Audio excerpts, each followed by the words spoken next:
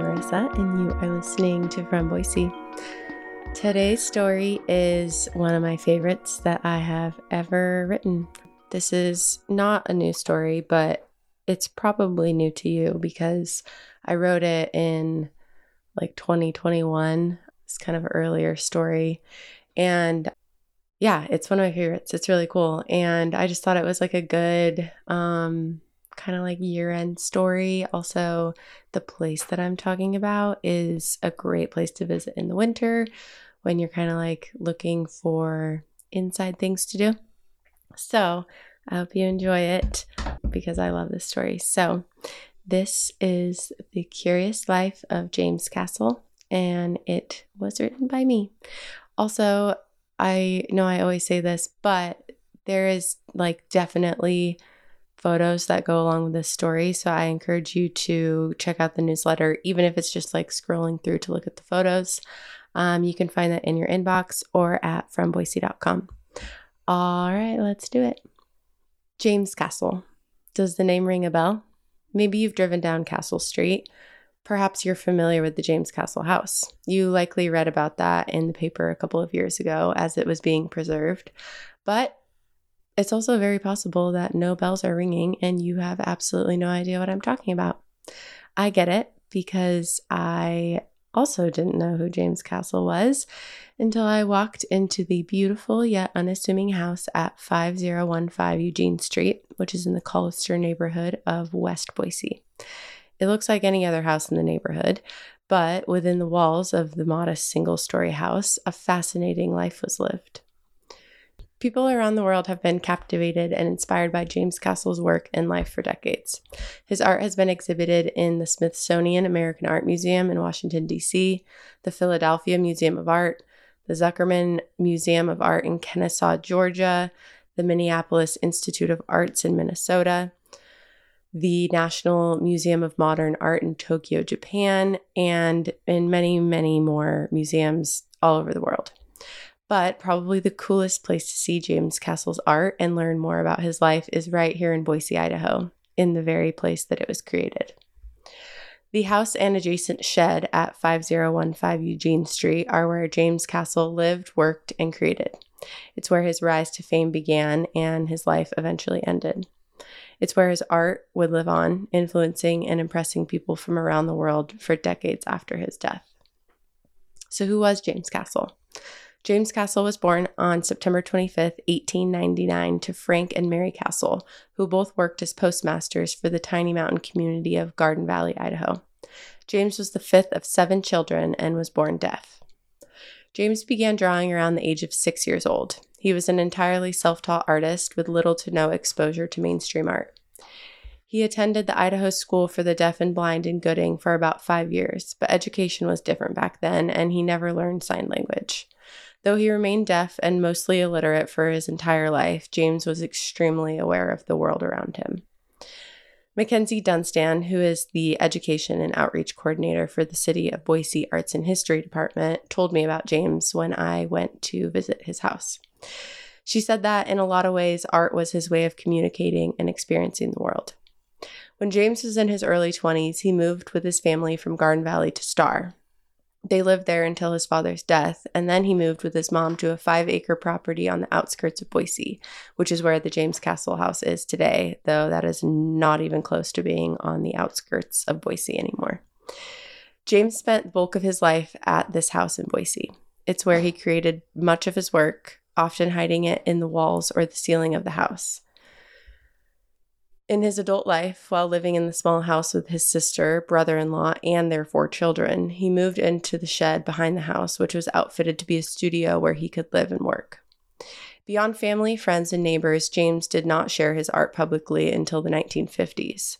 At that time, James's nephew was attending art school in Portland, Oregon, and had brought some of his uncle's art to the school to show his professors. The interest in James Castle's work was immediate. Throughout the 50s and early 60s, James had a few group and solo art shows, including 2 at the Boise Art Museum. His first local art show was at the 1963 BAM exhibition. As the family story goes, he got to come in early and see all of his art hung up on the walls. It was a very exciting moment for him, but he didn't like how it was arranged. So right before the show's starting, he took everything down and completely rearranged it, putting it all back on the walls in the way that he intended for it to be seen before any guests arrived. James Castle died in 1977. After he passed, his family took a step back from sharing his work until the 1990s, when his art was featured in an art fair in New York. After that, his work completely took off, and his name and legacy have been known around the globe ever since. James Castle's art. As I mentioned before, James was an entirely self-taught artist, and a pretty canny one at that. All of his work is done on found materials. Things like the blank interior of an ice cream carton or a discarded envelope or an old matchbook. He worked with all homemade tools like a sharpened stick and used a mix of soot and spit or laundry bluing for ink. Despite the fact that he could not hear, speak, or read, his work has a common thread. As Mackenzie explained, he seemed to be curious about everything. Nothing was off the table. Everything was worth drawing, investigating, returning to again and again. I think most artists really relate to that. They find things that they really want to zero in on, or they get curious about something and have different movements.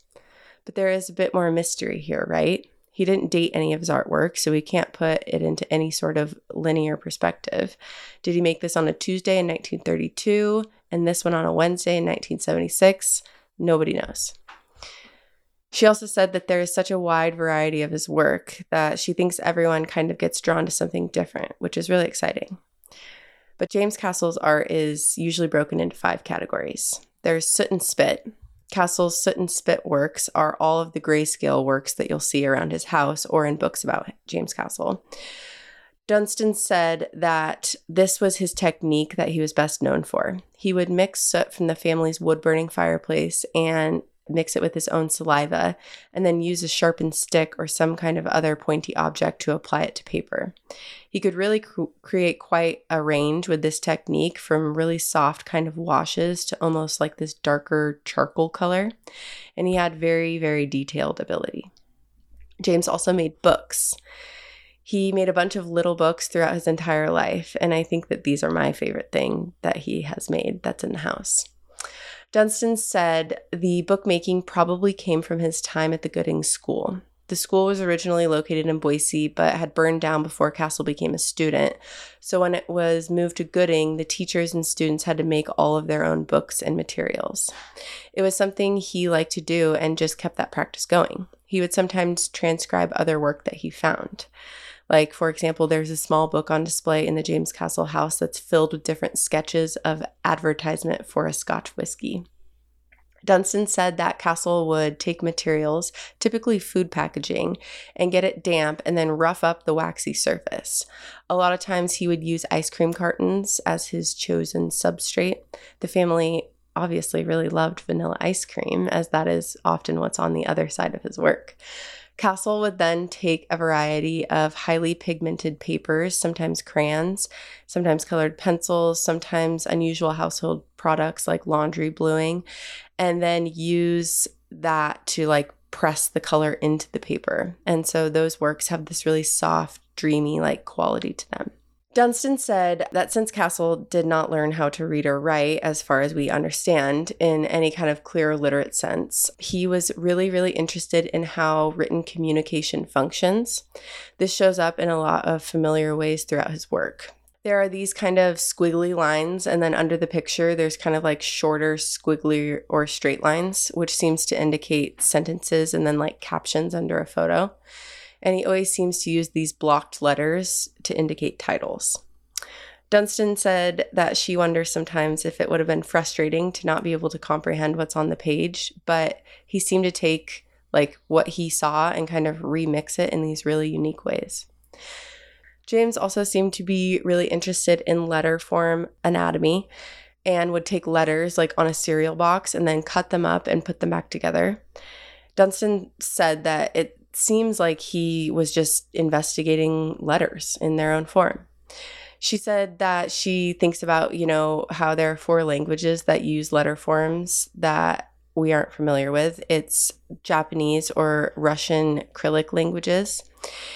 And she said that she just can like admire the shape, even though she has no idea what it says or how to pronounce it. And so, there's a wonder about like, maybe this was just part of his investigation. Like he was just enjoying the structure of a letter rather than it being any sort of signifier or meaning or understanding the context. James also loved calendars. He collected them, and it seems like the imagery was really interesting to him. Dunstan said that he filled the boxes with numbers or letters or these teeny tiny pictures, sometimes which become like a larger image. And in his like calendar works, you can see that he returned to the same structure again and again. James also made constructed pieces. He would create these little three-dimensional structures by stitching together layers of found paper, and he would kind of like investigate human forms. There's also doors. There's a lot of doors in his work, as well as like bowls and other things. And again, all of this was self-taught. So as Dunstan said, he would be pulling from his imagination and combining that with like things that he would see in the newspaper or things that were happening around him, and then make kind of like his take on it. There's definitely a heavy influence of kind of like printing material culture, which is not unlike other artists that would have been his contemporaries, for example, Andy Warhol. The James Castle House. Today, the James Castle House is a gallery, a historic site, and a museum. And it's also an artist in residence location. The main part of the house is where some of Castle's work is on display. And then behind the house is James's shed, which is currently hidden beneath the protective structure while it's undergoing preservation.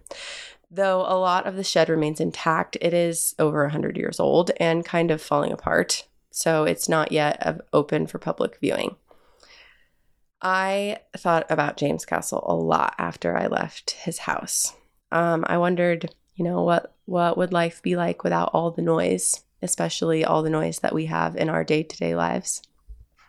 I wondered what his life was like being on a constant quest to understand, and I wondered if he was aware of that. I thought about the line between making sense of the day-to-day and creating just because you love it, and how the dance between the two never really ends, only changes.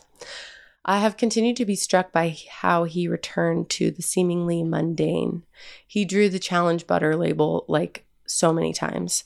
And while the image remained completely unchanged, he as a person and as an artist did not.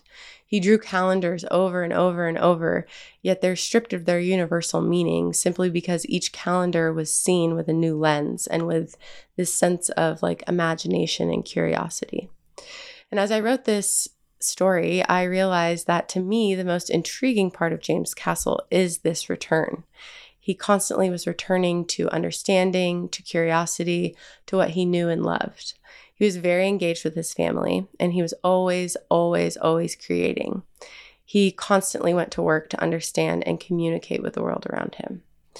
And we are not so different from James because of this one simple fact. We are all on a constant quest to understand the world around us. It shows up in all different ways. I write and I read and I run and I go to places without service.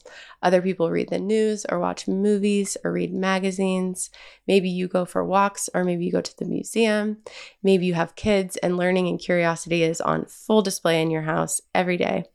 No matter how it shows up, in everything we do, there is an opportunity to learn. There's always an opportunity to try and understand, to be curious, to see things from a new lens or a different angle. And that in itself is the essence of being alive. None of us know everything. Nothing is set in stone. Nothing is permanent. And we can always be curious. And we should be. We can always leave space in our life for things to know more and to learn more, and to understand, and to look at all the seemingly familiar things from a different angle. It's the return to seeing the world with fresh eyes and an open mind and a listening heart. And that's where life will dazzle you. That's where life happens. And that is what a visit to the James Castle brought to me. What would it reveal to you? You can find out by going to visit the James Castle House. It's free and open to the public. And it is open Thursday through Saturday, 11 a.m. to 5 p.m. A tour begins at 1 p.m. each of these days, and I highly suggest going on the tour. All right, thanks for listening. As always, you can find pictures that go along with this story in today's newsletter, which is in your inbox or at fromboise.com.